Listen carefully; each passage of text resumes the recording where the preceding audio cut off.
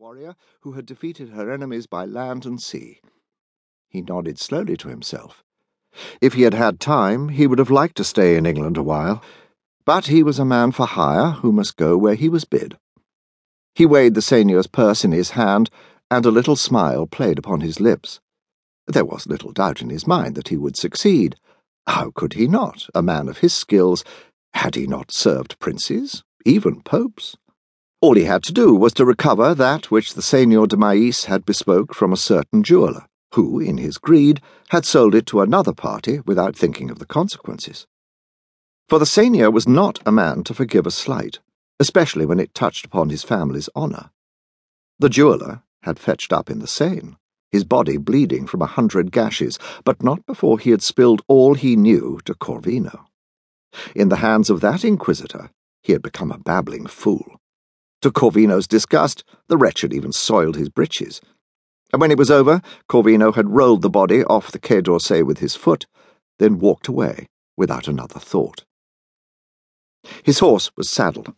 He took the rein and led it from the gloom of the stable out into the evening sunlight. England it was, then. It should not be too hard to pick up the trail again. Once he had found the prize, he would bring it back with all speed, collect the rest of his money, then put some distance between himself and the Seigneur de Maïs. He disliked his lordship intensely. He mounted, and without looking back, rode out of the courtyard. By this time tomorrow, he would be at the coast, perhaps already on a ship. Why, his task was half over. After all, who was there in England who could stop a man like him? Chapter 1. One more day of rain such as this, and the Lambourne would burst its banks. So Thomas the Falconer thought, as he stood upon the slope of Coldborough Hill in the downpour and gazed at the river below him. Usually, in high summer, the little chalk stream was but a trickle. Village boys from East Garston or Shefford splashed across it barefoot, or even leapt over it. But now, he sighed, watching the swirling water hurry by, and let his thoughts drift along with it. After all, floods were the least of England's troubles. A wet summer for the third year in succession meant yet another bad harvest. Already the price of grain had soared. He'd even heard of riots in some towns. Where would it all end? He shook the raindrops from his beard, pulled up his leather hood, and turned to walk back to the manor. What sense was there in cursing the weather when there was naught he could do about it? Though it troubled him that Sir Robert's falcons were sorely in need of exercise. The birds hated the rain, and despite his and Ned's best efforts, they refused to fly. A few hours' respite was all he needed. He glanced up at the sky, looking westward where the downs climbed towards Lambourne, but there was nothing to see save a sullen blanket of thick cloud.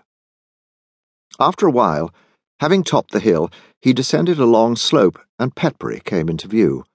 Smoke swirled from the chimneys, sluggish in the rain. Grooms were in the paddock, exercising horses. Sir Robert had been in London on some unknown business for the past week, but was expected back soon. Hence, the more lackadaisical air that usually prevailed when Lady Margaret was in charge had given way to one of bustle and anticipation. Though there would be no hawking parties in this torrent, Thomas told himself. He skirted the fence, nodding to the grooms in their sodden clothes, then made his way past the stables towards the Falcon's Mews.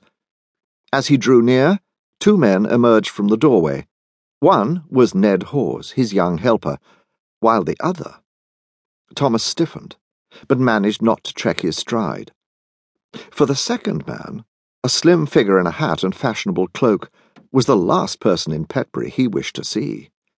His name was John Doggett, and as far as Thomas was concerned, he was about as welcome as an epidemic of bird-pox.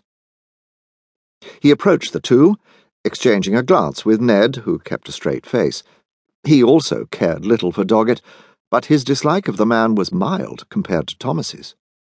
For Ned was yet unmarried and had no children, let alone a fair daughter of 21, whose looks attracted most males in the vicinity. And to Thomas's alarm, it had become common knowledge at Petbury that Eleanor had caught the attention of one of the manor's summer guests, the vain, smooth-faced Master Doggett, a Londoner in his mid-20s, who served as personal secretary to a more important guest